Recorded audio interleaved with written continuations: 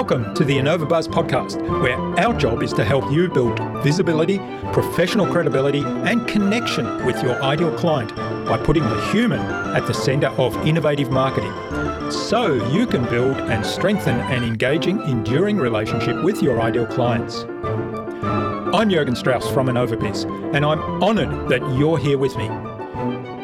If you haven't yet joined our wonderful Flywheel Nation community, go to flywheelnation.com and join in the podcast conversations. Do subscribe to the show and also leave a review because it helps others find us. Let's get into today's masterclass on this InnovaBuzz podcast.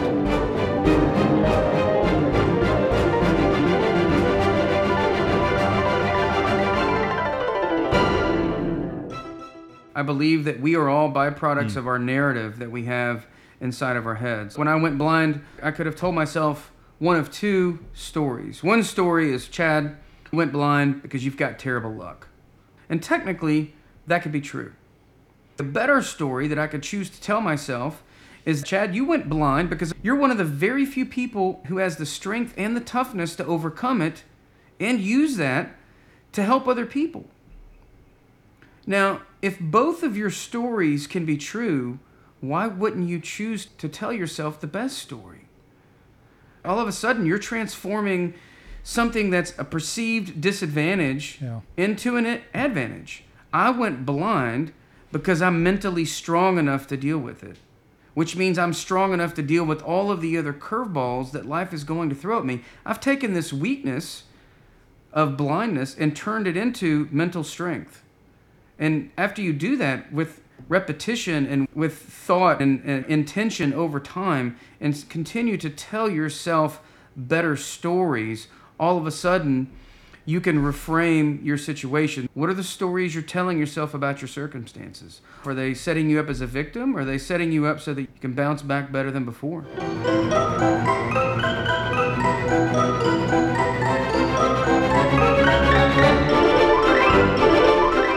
Welcome back. I hope you've had an awesome week so far. Now, I'm really excited today to have on the InnovaBuzz podcast as my guest, Chad E. Foster, who's a motivational keynote speaker, a sales finance leader, and an inspirational change agent who works at Red Hat IBM. He was the first blind executive to graduate from the Harvard Business School's program for leadership development and has been featured with NBC, CBS, Forbes, the Atlanta Journal-Constitution, USA Today, and Chief Executive Mag. People are often surprised at what I was able to achieve in spite of being blind, but to the contrary, I feel I am successful because I am blind, not in spite of it, says Chad.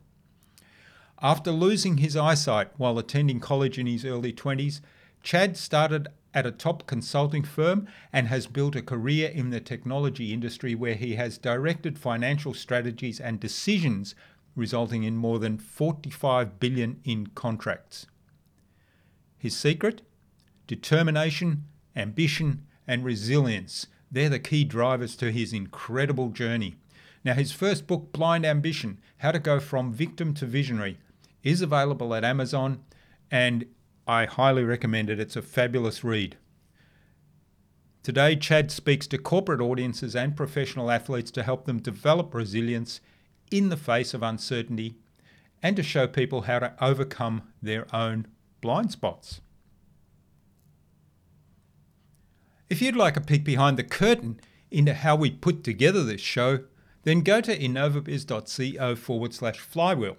There, you'll be able to get your very own digital token, which will give you membership of the Flywheel Nation community, where you'll have direct access to our amazing podcast guests, just like Chad, as well as me, of course, and you'll have access to a short audio program that walks you through the entire InnovaBuzz podcasting process. We want to give you everything you need to transform your marketing and your podcast into a human-centered, relationship-focused growth engine. In our conversation today, Chad talked to me about how our mindset and the stories we tell ourselves shape our words, our actions, and the outcomes we get. We talked about using our gifts, even if, like Chad, they're wrapped in terrible wrapping paper. And we talked about happiness as a choice, a state of mind inspired by gratitude. Without further ado, then let's fly into the hive and get the buzz from Chad E. Foster.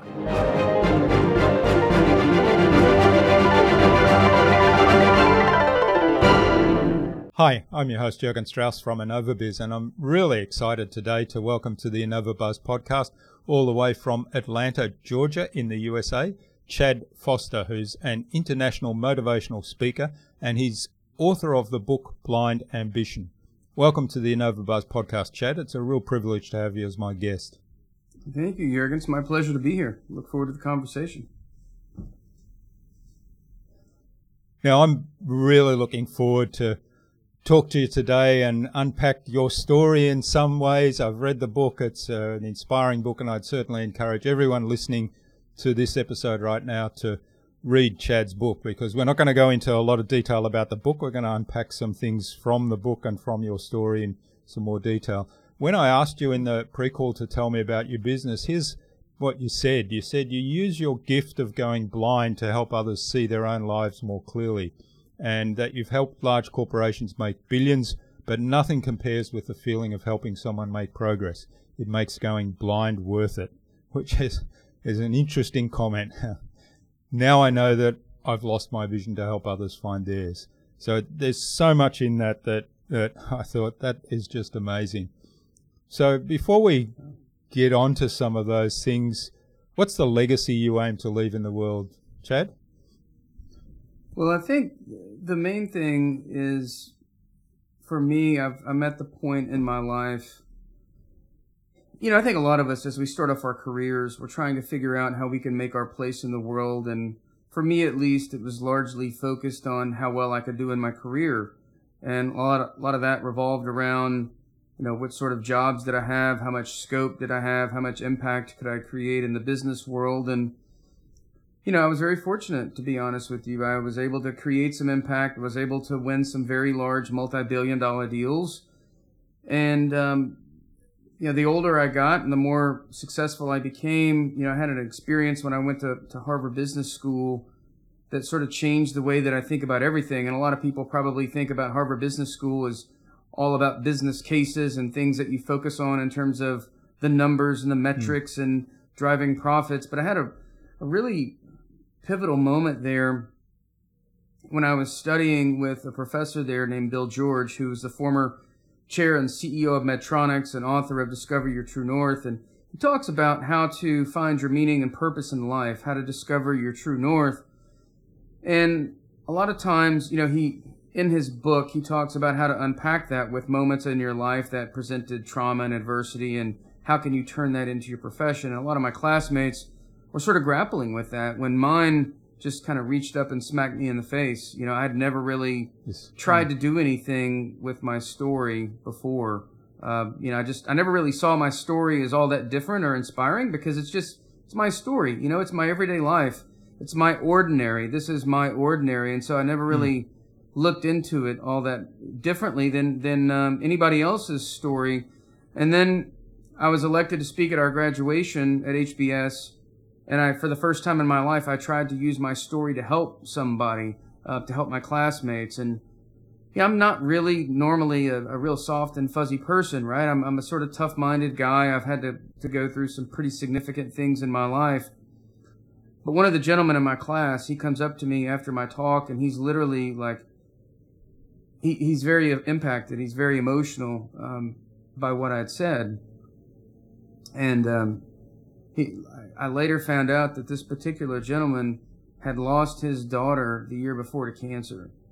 But something I said that evening helped him, and it gave him hope. Now, I'm not really, soft and fuzzy. I was sort of your typical sort of business guy. Didn't really think about the warmer side of business or leadership until that moment. And it was so powerful for me, that moment, that it inspired me to think about how I can move beyond myself and how I can use what's been given to me that I didn't ask for. You know, I think all of us in our lives, we all get gifts that we don't want. You know, a lot of those gifts are disguised in some really ugly wrapping paper. My gift of going blind, I never really saw as a gift for so many years until I saw the impact that I could have on other people by helping them think differently about the circumstances that life inevitably presents all of us. You know, none of us can control everything that happens to us, but we can all control how we respond and how we show up, because at the end of the day,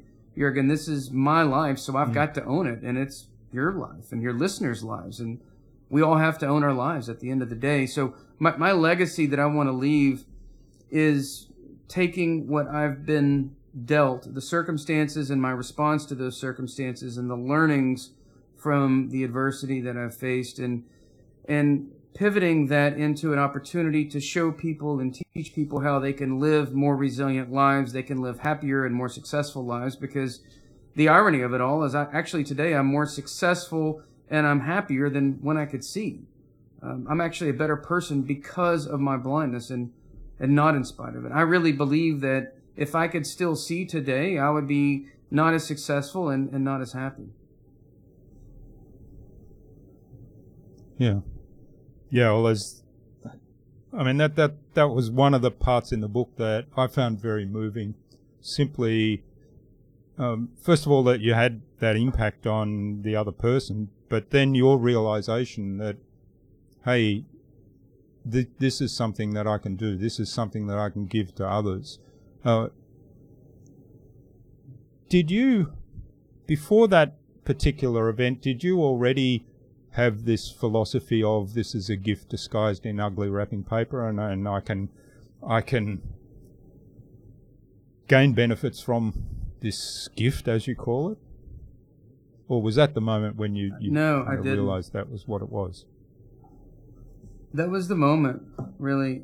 I saw it as, I never really saw myself as disabled per se. I knew that I'd been given, circumstances that were unfavorable. My eyesight was poor. I lost it over the course of, starting roughly at, my late teens, early 20s. I started to lose my eyesight. I was able to do a lot of things with my eyesight. Before then, I played sports, played football and basketball, and drove a car and all those things. But I never really saw myself as disabled. And I guess that helped me navigate the situation that I was presented in my early 20s, when I had to relearn how to learn, and I had to figure out how to use my computer and be able to write code to engineer software just to be able to use my computer, without even being able to see my computer screen. I had to write code and engineer that software just to do my job. I never really saw any of those things, any of the things that I'd been going through, as gifts. And I think it's because I'd never really, I'd almost tried to avoid it. Tried to gloss over it or hide from it. And maybe I was trying to avoid it because I was, self-conscious about it. Maybe it was because I didn't want to feel like the obstacles that I were facing were any more extraordinary than the other obstacles that people face. I think we all, our own obstacles, the difficulties relative to what we've been through, right? Our own adversity that we face, the yardstick that we use, or the measuring stick that we use to measure adversities based on our own experiences in our lives. And so I guess I just didn't want to accept that my life was as hard as I thought it, as others thought it was. And so up until that point, I'd never really thought of it as a gift. But once I saw how powerfully it could help other people if I were to just put a little bit of effort behind it, it was such a pivotal moment for me. It was a real inflection point in my life, because then I knew, you can't unknow what you know. Once you've seen the impact of what just getting up and saying, telling your story for 12 minutes, you can't unknow that. And you can't forget about the experience that you created for those other people in the room. And so after that, I sort of felt like, you know what, I have to do something with this. It would be like irresponsible of me to not do anything with this. And so from that point forward, I started putting more effort into speaking, and then that's when I started looking into how to actually write and publish a book. And so obviously I started putting more effort behind it, but it was because of that positive reaction during that experience that evening. One of the philosophies you describe in the book, and I think this comes early on, is that excuses are for losers and I'm no loser. Is that something that you already had before you developed this other philosophy of this as a gift that is just in ugly wrapping paper? Yeah, I think it started pretty early on, if I'm being honest, because I had a pretty difficult time learning the limitations of my eyesight. I was diagnosed at 3 years old with RP, and my parents had noticed where I was bumping into things in dark areas. And so they took me to Duke University Medical Center. They diagnosed me with retinitis pigmentosa there. And as I began to play and learn the limitations of my eyesight, I would find out things are there by bumping into them. So whether it was a downspout or a water pipe on the back of a truck, I would bump into that, and inevitably I would end up in the hospital. And so I had a lot of physical pain growing up, sort of using the world as a walking cane, if you will, learning that, oh, I can't see well at dusk, or, oh, this gives me problems, right? And so that's a pretty painful process physically to go through. And then on into middle school and high school, it became socially painful. Some of the limitations of my eyesight, not being able to drive at night, for example, not being able to play basketball because of the lighting in the gym, or being able to play football because the games were at night. Those things were pretty uncomfortable. But then, my background in sports also gave me sort of the mindset that you need to play sports, training on days that you really don't want to train, right? It takes mental toughness and it takes mental discipline. And, do you want to win more than you hate losing? And so I was always the kind of person that I hated losing, I think, more than I liked winning. And so I always wanted to compete. And, the intersection of those things, as my eyesight began to fade and I had this sort of background and really this desire to be more competitive, I think I always did sort of think that excuses are for losers. But I had a moment that I won't forget. I was about 17 years old, and my dad is sitting me down, and I'm going through the process of my eyesight continuing to fade, and he sits me down and says, "Look, son, I hate it for you, but at the end of the day, the world doesn't care that you can't see. The world doesn't care. Person to person, there's some empathy, there's some compassion out there, but in the vast ocean of humanity, it just gets swept under the rug." And so I did sort of adopt that philosophy from a very early age, that excuses are for losers. And if you stop and you think about it, how is it better to comfort yourself in the moment with an excuse, or would you rather hold yourself accountable so that you can fulfill your goals and your dreams? At the end of the day, as far as we know, nobody's getting a do-over in life. Nobody gets a do-over. And so if we're also fortunate to live a long life and look back on our lives when we're in our golden years, whether that's 70, 80, 90 years old, pick a number, how will you feel if you don't get what you want out of your life? Is it better to comfort yourself in each moment with an excuse, or would you rather hold yourself accountable so that you can achieve your goals and your dreams? Because I know at the end of my life, or at the end of the day, this is my life. So I've got to own my life. And it's your life.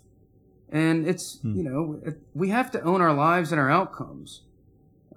If we don't, who will, right? And for me, an excuse is almost like trying to find a legitimate reason to fail. Do you really want to look too hard for a legitimate reason to fail? I'd much rather spend my effort trying to find ways to get to what I want out of life, even if circumstances change. Yeah. One of the phrases you use a lot in the book is the stories we tell ourselves, and that you've just reminded me that an excuse is kind of a story we sometimes tell ourselves, right? And it's not just a reason for failing. We're almost telling ourselves we are going to fail. We're almost pre-programming that. Is that what you mean by the stories we tell ourselves and the language we use? Yes. So that is definitely one of the interpretations of it. Um, you know, at the end of the day, at the end of our lives, all of us will become our stories. That I believe. I believe that we are all byproducts of our narrative that we have inside of our heads. So, look, when I went blind, fundamentally, I could have told myself one of two stories. One story is, Chad, look, you went blind because you've got terrible luck, right? And technically, that could be true.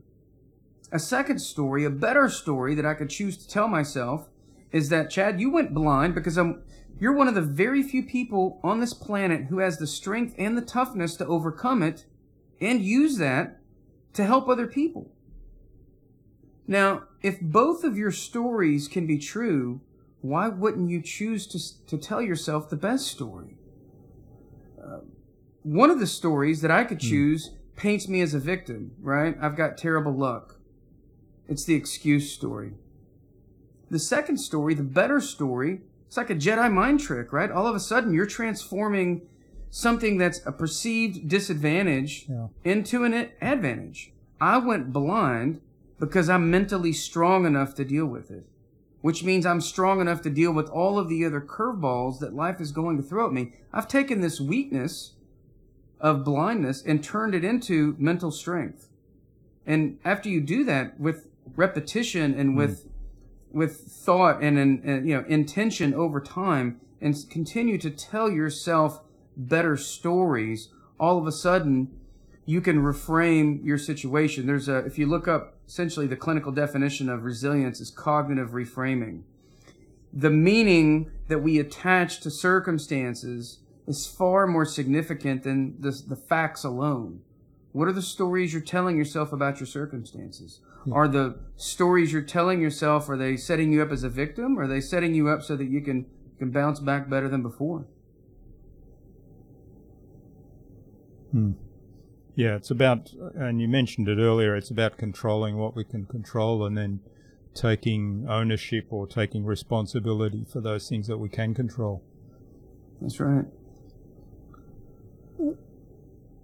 One of the pivotal moments, I think, in the story, in your story that you describe in the book, is when you first went to Leader Dogs for the Blind, which is where you get your guide dogs from, and you met other people there and learnt about the issues that they were having. So tell us a little bit more about that and how that impacted on you at the time. Yeah, that was a profound moment in my life. I was 23 years old at the time. I had recently come to the realization that the onset of blindness was occurring. I was losing my eyesight. I could no longer walk around safely, so I knew that I had to get a guide dog. And I went to Leader Dogs for the Blind to learn how to use a guide dog, but I ended up getting a lesson there from the people there that was far more impactful than anything that I learned with the dog. Some of the people there, they had mental impairments on top of being blind. Some of the people there were on dialysis because they had diabetes that had robbed them of their eyesight. And so they were blind and on dialysis. And there were these girls there, I'll never forget, these girls, they were deaf and blind. And these brave souls, these women, were getting a guide dog so that they could travel independently. Now, for these girls, we had to talk with an interpreter who would sign into their hands, and that was literally the only way that they could communicate. And despite their unimaginable challenges, they were getting a guide dog so that they could walk around, travel independently. And look, it's one thing when you just meet someone on the street and you hear how rough they have it, but I lived with these people for 26 days, and I saw their challenges firsthand for 26 days. And so I came away with a new appreciation, a new outlook on life. I learned that, a lot of people think that happiness is a feeling, and it's not. Happiness is not a feeling, and it's not an emotion. It's a decision. It's a perspective. It's a choice we make every single day when we wake up. We either choose to be intentional about how we're going to look at things in our lives, or we just allow random circumstances to affect our happiness. None of us controls everything that happens to us, but we all get to control how we respond. So, I learned the power of choice, and we all have the power to choose our response, to choose our attitude, to choose our perspective. And once you start reframing your perspective to focus on things that you do have and you can be appreciative for, that we all naturally take for granted, then you can start to build real gratitude. And gratitude, turns out, is the anchor for happiness. That does lead to happiness, and happiness ultimately leads to success. So for me, it was the biggest shift in my thinking over the course of my entire life, is meeting these people who profoundly changed the way that I looked at my situation. Yeah, I think that's a very, to me, certainly it was a very moving part of the story. I really like that you say happiness is not a feeling, not an emotion. I mean, obviously, if we make that choice to be happy, we put our state of mind into that happiness sphere, if you like. It does trigger positive emotions. It does trigger positive feelings. But what your point is that it's a choice. And you talk there about gratitude. So what do you do to practice gratitude? Well, every night with my children, I have 2 kids, I'm married. I've been married for almost 20 years, be 20 years next month. But we all go around and list 3 things that we're thankful for each day. And so at night before bed, we all do we call it our thankfulness. And I want my children to learn the muscle memory of gratitude. And I want them to learn the muscle memory of gratitude by stepping through the activities of each day, the small things. Could be small, could be big. Sometimes it's profound, like, our health, or the fact that, we have the lifestyle that we have. But sometimes it's the little things that we all take for granted. Maybe it's the meal that we had that we wanted to have for a couple of weeks, or something nice that happened when we were out, or the nice thing that someone did for somebody else, right? Sometimes, we do favors for people in the family. And so it doesn't have to be big, but it does need to be conscious, and it does need to be thoughtful. And so nobody can say something that the other person said. Everybody needs to come up with their own unique things to be thankful for. Mm-hmm. But what I hope happens is that this very conscious and deliberate effort of placing our attention on the things that we all take for granted, doing that every day for a period of time, ultimately leads to the muscle memory for my kids, so that they will instinctively be thankful for the things that have been presented them. And so that's one thing that I do. I do practice mindfulness as well, and I journal regularly. And so, sitting down and regularly journaling things that that brought you joy, or that brought you, moments of fulfillment. How can you get that down on paper? I type that out in my notes app. But just being intentional about calling it out every day, I think, is a very good practice that does build the instincts and the muscle memory and into the way that we show up every day.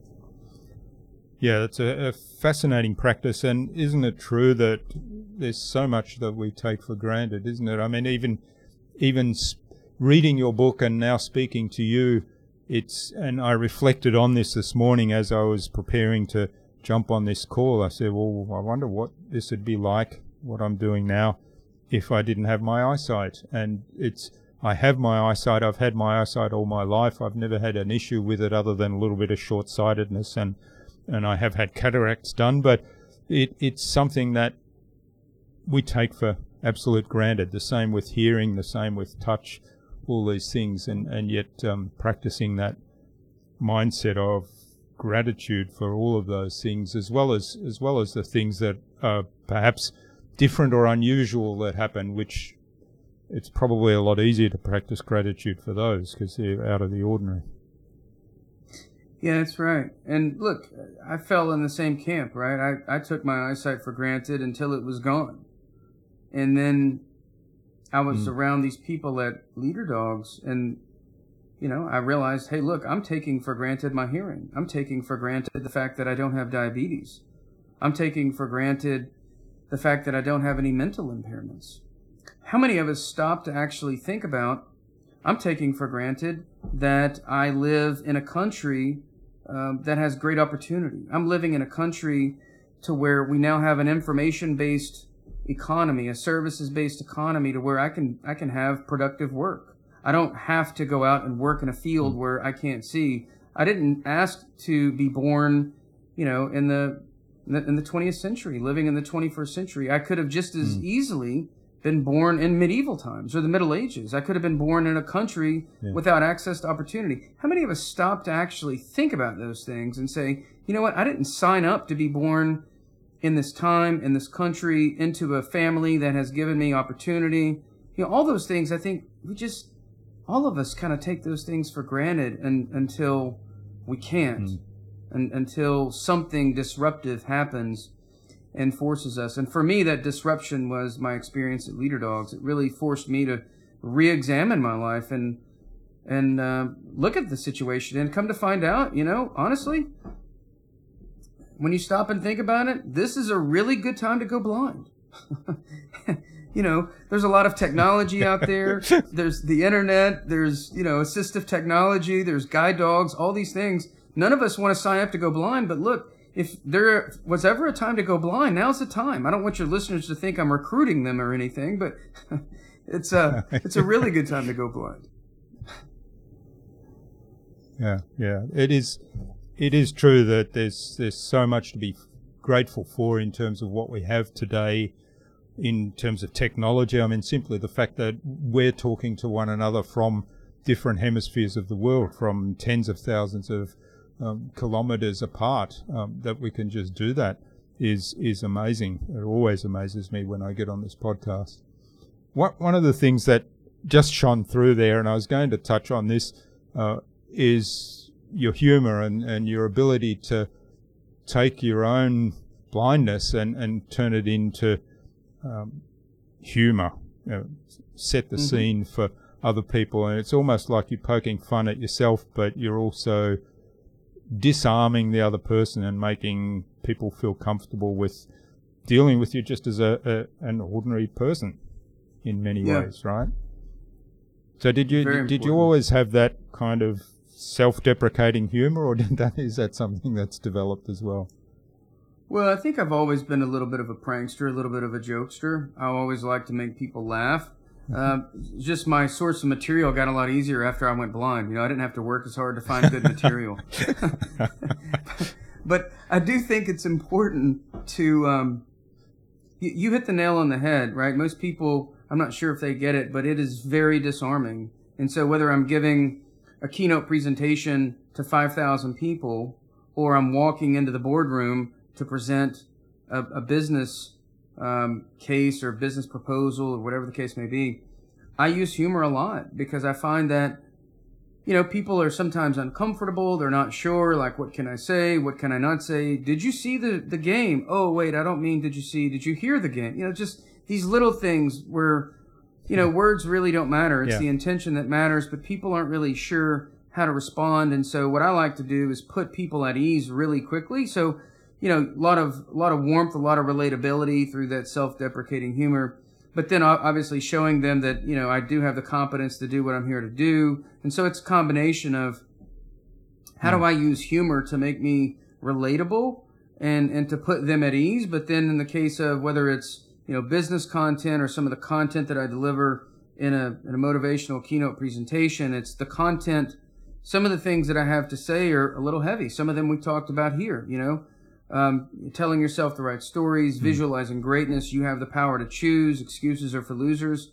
Some of those things can be difficult to hear for a lot of people, but wrapping humor around some of those things can make them a lot more digestible. And so how can I connect with people in a way that they are ready to receive it? Because some of the stories that I tell, and you've read them in the book, and I tell a lot of them on stage too, they're pretty heavy. Those are some pretty heavy stories, but by wrapping humor around them, it makes it a lot easier to hear, and the audience gets a lot more out of it that way, I believe. Yeah, there's so much in the book that's kind of, and And some of them I only got the second time listening through. So I listened to the audio book, and the second time around there was some, there's a little bit of humour in that. I missed that going through the first time. One that struck me as I was listening this time around was where you basically stepped off a high retaining wall with your guide dog, and the guide dog had stopped, but you took the first step, and so I think you said something like, and I can't remember, was that Romeo or Miles? That was Miles. So you said, hey, we're going for a trip. We're going for a trip or something like that. We're going for a little trip. Yeah, we're going for a ride. This is on you, buddy. Yeah, you're going to have to go on the ride with me. Yeah.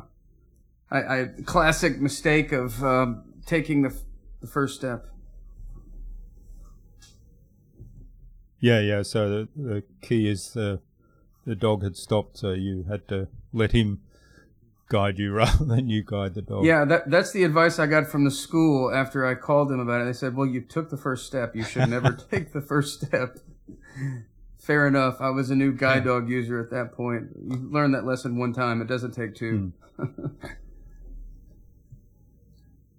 So what was some of the lessons that you got out of working with a guide dog? I mean, there's, many of us have pets, but working with what probably is a pet as well, working with them and developing that relationship to a total trusting one. What are some of the key lessons that came out of that? Well, I think the first thing is it taught me to be more patient. I've been a bit of an impatient person for a lot of my life, but using a guide dog forces you to have a bit more patience with the situation and let things unfold. It certainly taught me that, it's easier to catch a bee with honey, than it is to try to get the dog to do something you want based on, command and control. The more fun you can inject into a task for the dog, because the dogs, fundamentally, they're working for two reasons. One reason is they love you, and the second reason is it's fun. And if they don't love you, if you're a jerk to them all the time, they're not gonna do very good work for you, right? So you have to make sure that the bond is key, but at the same time they have to respect you. And so it's this fine balance of, I love you, I want you to do well, and I'm going to give you every incentive to do well, but I also have to hold you accountable. And so it's that fine line of making sure the dog knows that you've got their best interest at heart, but at the end of the day, they have a job to do. And so it's a fine line you have to walk there. But then that second point, just making sure that you keep everything fun. And so if you're stressed out, if you have a lot of anxiety because maybe you're lost or you're not sure where you're going, all of that energy bleeds over to the dog. And so the dog will be affected by it and less likely to do their job effectively. And so I've learned, I travel all over. I did at least before COVID. I'm starting to travel again. I've been with just me and my guide dog, the two of us traveling from Atlanta to all over the world, Europe and Asia, between, Germany, Singapore, China, Tokyo, Korea, Spain, Italy, all over, just us, right? And I've sort of leaned into the discomfort of, okay, I might get lost. I can't read the signage, obviously. I can't speak the language sometimes. So, you know what? We're just going to have fun with this. And you start to learn how to lean into the discomfort. So instead of it becoming the stress that it is for a lot of people to travel, a lot of people get really stressed when they travel, right?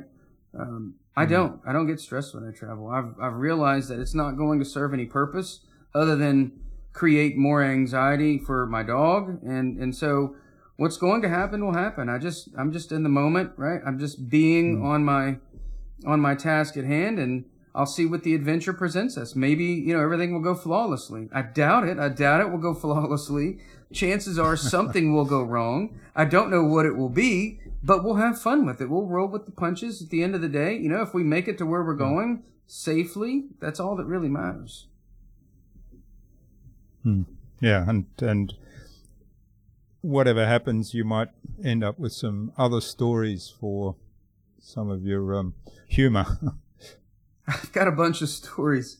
I could go on for a long time about some of the things that I've encountered, especially with the dog. You know, every time I get on an elevator, I can tell, Jürgen, I get on an elevator and people are, you know, I have a 100-pound German Shepherd, and so people are a little put off by the German Shepherd. So almost without fail, I can kind of feel the tension in the elevator, and I'll turn to the person next to me and say, "Hey, don't worry, he hasn't bitten anyone in weeks." And you can feel them go, "Wait, what, weeks? What do you mean weeks? What does that mean?" But you have to have a little fun with it, you know. You have to keep things light and say, "No, I'm just kidding.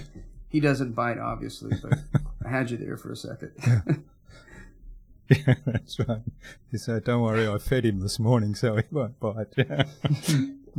Yeah, exactly.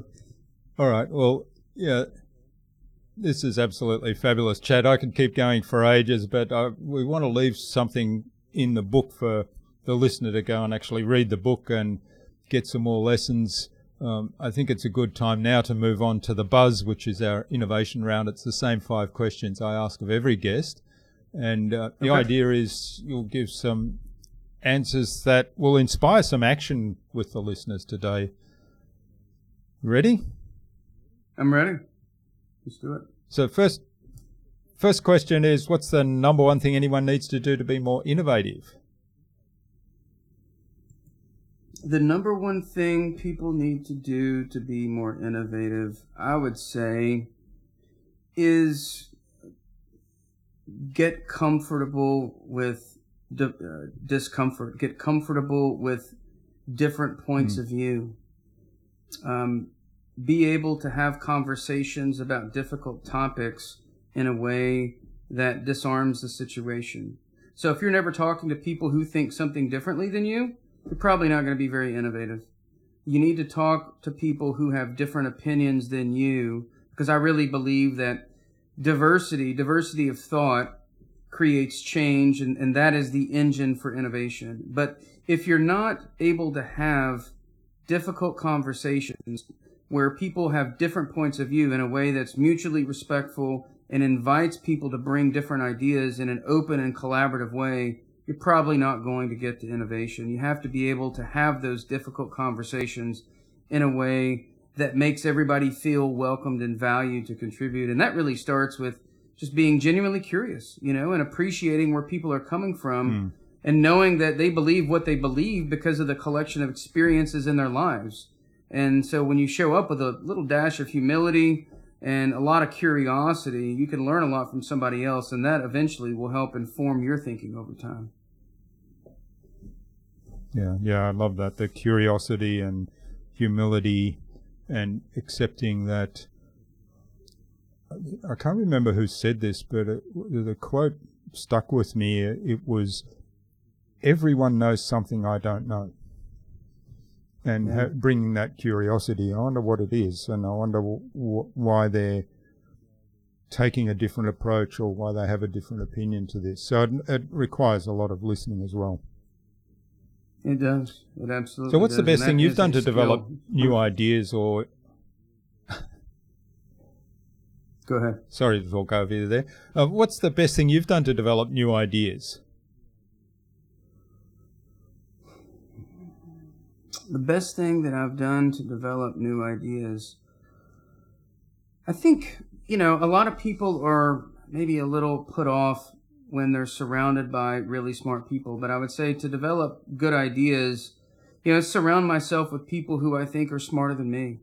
You know, how can I get as many people around me who have high intellect? You know, when I'm trying to hire people for my team, you know, I look for a couple of things, right? Things that you can't really teach: intellectual horsepower, curiosity, and drive. If you have a very high drive to do something great, to do something impactful, you're intellectually curious, and you're able to figure things out very quickly. I can't teach you those 3 things. Either you're born with those things or you're not. So if I hire for those 3 things and surround myself with people like that, then I know the ideas will absolutely explode. Yeah, that's great advice. Having a team around you that really contribute and have that positive mindset. So it's the classic hire for culture and train the tactics or train the thing that needs to be done. Yeah, knowledge can be consumed. Knowledge and process can be consumed, but either they have the things that cannot be taught or they don't, right? Great. I love that. Knowledge can be consumed. I think I might know the answer to the next question, but I will ask it anyway, and I'll let you answer it, and maybe I'll be surprised. What's a favorite resource you use most often? You know, in terms of knowledge, I would say I use a lot of Audible as a resource for learning. I read a lot. So I read, I don't know, at least 3 or 4 books a month. And so if I'm just reading, I'll use a lot of Audible or a lot of Kindle, because obviously I'm not very good at paperback anymore. For research, you know, like most of us, I'll, you know, use Google or something like that. You know, for other things like expanding my horizons, you know, it's funny how you can learn from seemingly inconspicuous things. Like, you know, I just 6-7 months ago, I started taking Brazilian Jiu-Jitsu. And you would think that that is just, you know, a lot of physical activity that takes place, but there's a tremendous amount of learning that exists in something like Brazilian Jiu-Jitsu. Just what you can learn about yourself and how you show up, and, you know, how that you encounter other people, and how you think about fear and how you face your fears. And so you learn a lot about, I think you can learn from lots of different things. Another great resource that I use is just mindfulness, right? Sitting with yourself for 30 minutes a day with no distractions, and just sitting with your thoughts and bringing your attention to your breath. And it's amazing what you can learn about yourself and the thoughts that come up when you're just trying to focus on the breath. And I really believe that once we can get better awareness of where our thoughts and feelings and everything is coming from, we learn so much about ourselves. And I just I've personally experienced a lot of growth in this practice alone over the last 5 years, just paying more attention to myself and how I'm showing up in the moment as I'm sitting, you know, quietly, and how does that translate into other areas of my life, and how am I showing up there? Yeah, it's fascinating. And I guess a common theme through that is a curiosity again, and really listening to self, listening to others, observing what's happening in jiu-jitsu, for example, the curiosity part, and how can that be applied in other areas.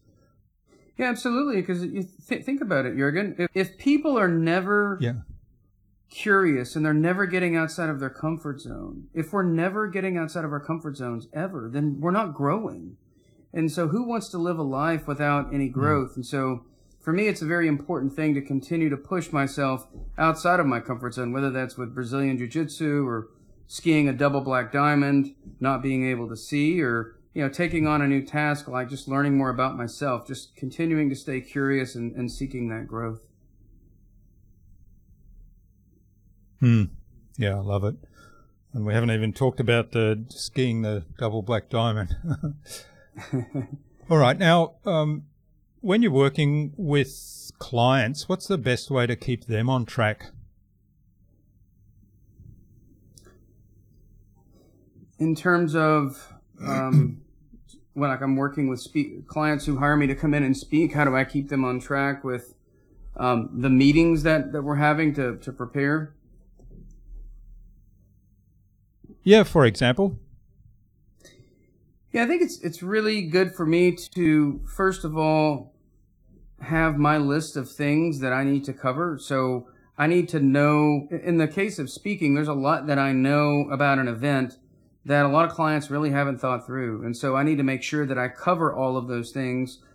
But to keep them on track, right, I show up to the meeting. I don't just start going down my list of things. The first thing that I want to do is sit down And no surprise, be curious and listen to their objectives. What are the objectives that they have? And so after I've heard what they want to achieve, then it's a matter of sort of looping back. So whenever I'm, active listening with somebody, there are a couple of things that you can do. One of the things that I like to do is loop back, paraphrase in my own words what I'm hearing them say to make sure that I'm fully connecting with them so that, not only am I hearing them, but they feel like I'm hearing them. They feel heard and they feel understood. And that allows us to really build a strong connection. So whether it's, looping or, paraphrasing or creating a summary of what it is that I think that they're looking for, but then obviously, making sure that once I've built that connection and they feel like I've heard them and they feel understood, then it's okay, what are the things that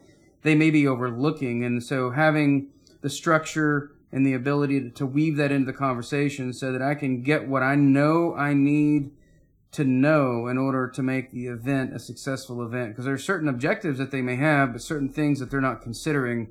So how do I bring those two together in a conversation that really, brings us closer together as opposed to, having a conversation that appears, clunky or disruptive, right? Making them feel heard first is very important. Yeah. So a lot of active listening and then focus back on the objectives. And I think you also said at the beginning you've got a checklist of things that need to be covered. Absolutely. Yep, that's exactly correct. Okay, well, the final question of the buzz round is, what's the number one thing anyone can do to differentiate themselves? Yeah, I think the number one thing that anyone can do to make themselves stand out is learn how to be comfortable with who they are and get to a point of being unapologetically authentic to who they are. Really owning their situation, whatever their situation is. When I first went blind, I was trying to pretend that I could see everything was okay. When the truth of the matter is, I couldn't. And so I was walking around without a cane, without a guide dog. And I was essentially trying to be someone I wasn't, trying to act as if my eyesight was okay. But when I got my first guide dog and I stopped trying to pretend that my eyesight was okay, that's when my comfort level with myself really went up. I had to own my situation. You can't really hide a 100-pound German Shepherd in a conference room. So I learned to be unapologetically Chad. And that to me was one of the biggest gifts that my blindness has granted me, is learning how to be true to myself regardless of my circumstances and just knowing how to own my situation. So if people want to differentiate themselves, just owning their situation and just being authentic to who they are is my recommendation. Yeah, and that's like you talk about the gift, and that's a gift that we all have, isn't it? Because that's who we are. So Absolutely. Just owning that. Yep, we're all unique. Authentic to that. Excellent. Well, thanks, Chad. Now, where can people reach out to you, maybe say thanks for what you've shared today, and certainly learn more about you, the work you do, your speeches, take a look at your YouTube channel, also the book, of course? Yeah, they can find me at chadefoster.com. I am on social media as well. They can find my handles on my website at chadefoster.com. My social media for Instagram, Facebook is find Chad E. Foster. Twitter is just at Chad E. Foster. And the book is on Amazon. It's at Barnes & Noble, Books A Million. It's all over. So they can find links to that on my website, or they can go to their local book retailer and find copies there as well. Excellent. And of course, we'll have those links in the show notes as well, so people can click straight through. Two more questions. What action would you like our listener to take out of today's conversation, Chad? I would like for each listener to learn how to control and think about the stories that they're telling themselves about themselves and their situations, so that they can at least make sure the narrative that they have playing in their minds is the narrative that they want. And if they're telling themselves stories that aren't taking them to where they want to be, then they take action on that. They choose to tell themselves a better story. All of us, at the end of the day, we're all films and the director of the movie that's called our lives. And so we have to learn how to take control of how we write the ending for our stories. That's great advice, and I love the metaphor, and it's funny you use so many visual metaphors. But it's true, we're kind of the director of our own life story movie. We're the writer, we're the producer, and it's all in our control. Absolutely. All right, and finally, who else should I get on the show and why? Well, I have a friend of mine that I'm going to put you in touch with. I will send you some contact information, but she is working on how to bring kindness to business. And I think you're really going to enjoy having her. And kindness doesn't necessarily, a lot of people think about kindness in business as, oh, it's going to, be squishy. It's not. There's real value in bringing kindness to business. And so I think people will really benefit from hearing a point of view that we don't get to hear a lot of, and that is bringing kindness to the business community can actually create better connection among associates, but also drive real value for the business. Great. Well, I look forward to that introduction, and sounds like a really fascinating topic to explore.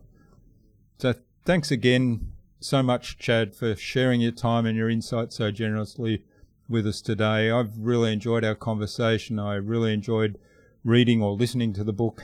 I did read some of it, but I listened to the audio book. That's my preferred way of consuming those. I really enjoyed that. I really enjoyed following up on some of the points from the book, and we should do this again sometime.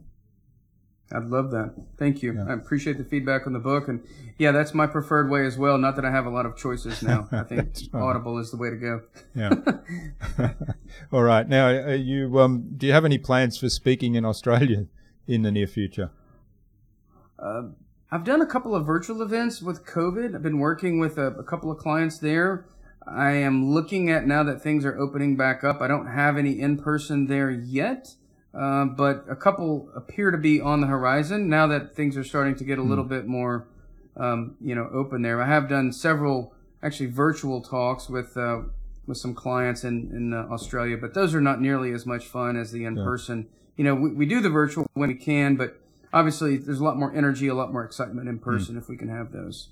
Okay. Well, let's stay in touch, and if you, when you do have an in-person event, hopefully nearby where I am, then we'll find a time to get together. I'd welcome that. All right. Well, thanks, Chad, and all the best for the future. Likewise. Thank you, Jürgen.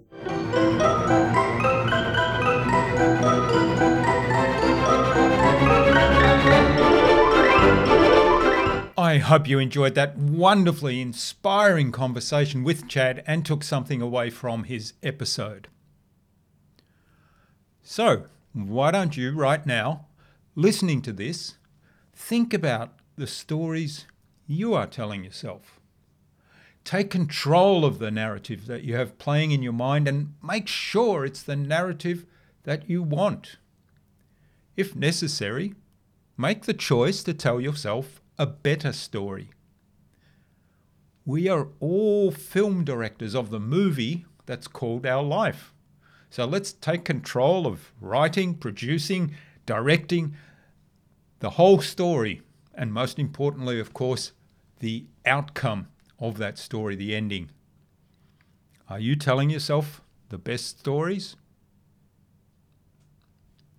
Chad's episode can be found at innovabiz.co/Chad E. Foster. That is CHADEFOSTER, all lowercase, all one word, innovabiz.co/Chad E. Foster. You'll also find contact information for getting in touch with Chad there, as well as links to his website, his book Blind Ambition, which I highly recommend, his social media pages, and the other resources we spoke about in our conversation.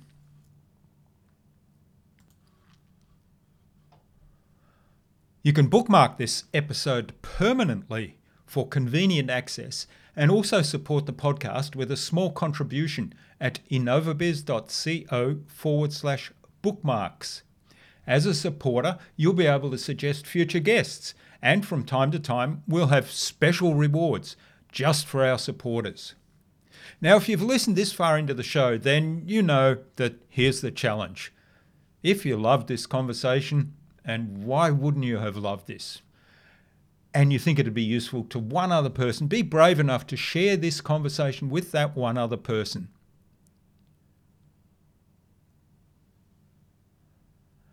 Chad suggested that we have a conversation with Cole Baker Bagwell, co-founder of the Kindness Corporation, on a future InnovaBuzz podcast episode. So Cole, keep an eye on your inbox for an invitation from us to the InnovaBuzz podcast, courtesy of Chad E. Foster. Thanks for listening. We'd love you to leave a review on this episode. It will help us to make the podcast better for you. Simply go to lovethepodcast.com/InnovaBuzz and pick your preferred platform. Now remember to go to innovabuzz.co/flywheel to collect your unique digital token, which will give you membership of the Flywheel Nation community, where you'll have direct access to our amazing podcast guests, as well as to a short audio program that walks you through the entire InnovaBuzz podcasting process. Tune in again to the next episodes of the InnovaBuzz podcast, where we've got yet more fantastic guests lined up. Until next time, I'm Jurgen Strauss from InnovaBiz. Remember, be awesome and keep innovating.